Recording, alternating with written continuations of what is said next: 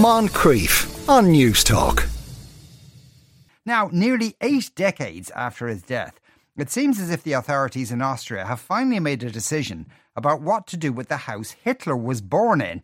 It's located in the town of Braunau and it's been unused for some years. The Irish Times Berlin correspondent Derek Scally is on the line. Afternoon, Derek.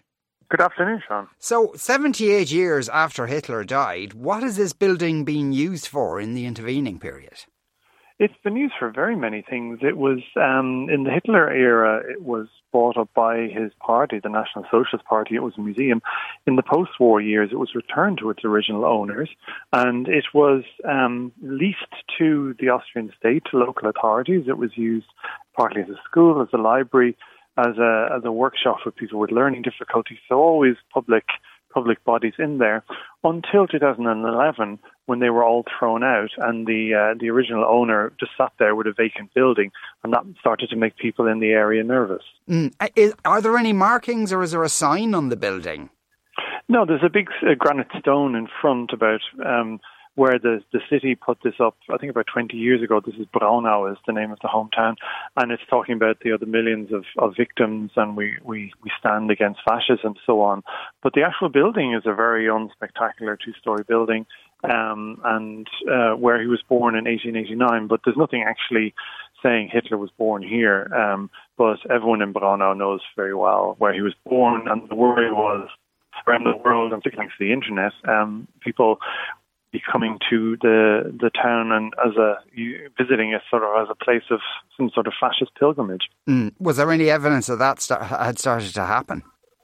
No, I mean, you never know who's showing up, and people would stop by, and it's probably the most famous or infamous thing in the town of Braunau. Whether people are making pilgrimages there individually, you can never be sure. I mean, in Berchtesgaden I've been to, where he had his sort of eagle's lair. There's lots of people who go there to see where Hitler had his summer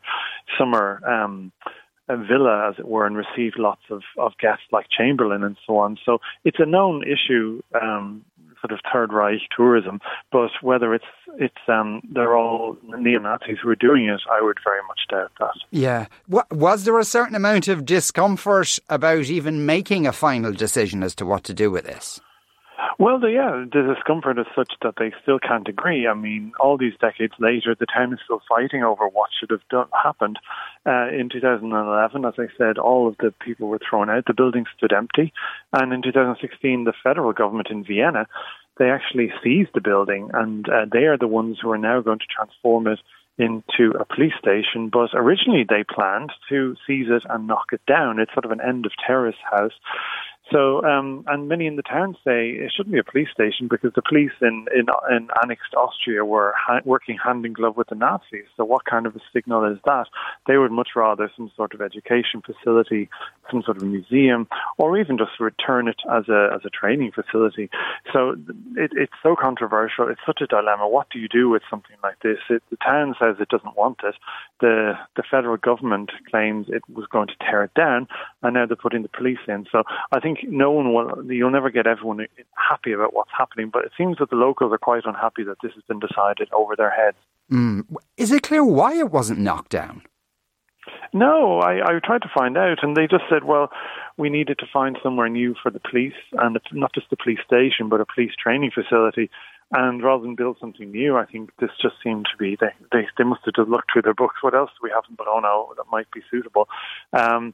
And yeah, if the building is just there, and they figured, they can 2 birds with 1 stone. But yeah, it's a historic building for many reasons, not just the fact that it's Hitler's birthplace, and it would leave a gap in the street. So I guess this is just the least bad option for them. Yeah, not that it should matter at all, but does anyone know what Hitler might have liked the building to be used for?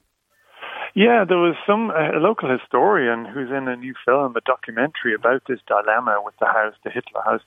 He's quoted in the documentary as saying in the 1930s there were plans to transform it. It was transformed, as I said, into a museum to Hitler by the Nazis, but then the town of Brno, the local administration wanted to turn it into something to do with the police. So some locals are saying that they're actually fulfilling Hitler's will, because he supported this idea of his birthplace being transformed from a museum into at least an administrative building. Whether it was to be the police or not, we're not 100% sure. So some local historians are saying we're actually doing, Hitler would have approved. Now, I think that's going a little bit too far, but it just shows you something like this. It's such a hot potato. You really can't win. Yeah, there is nonetheless, though, a bit of a grim irony in that, all right. Derek Scally is Berlin correspondent for the Irish Times. Derek, thank you very much. Thank you.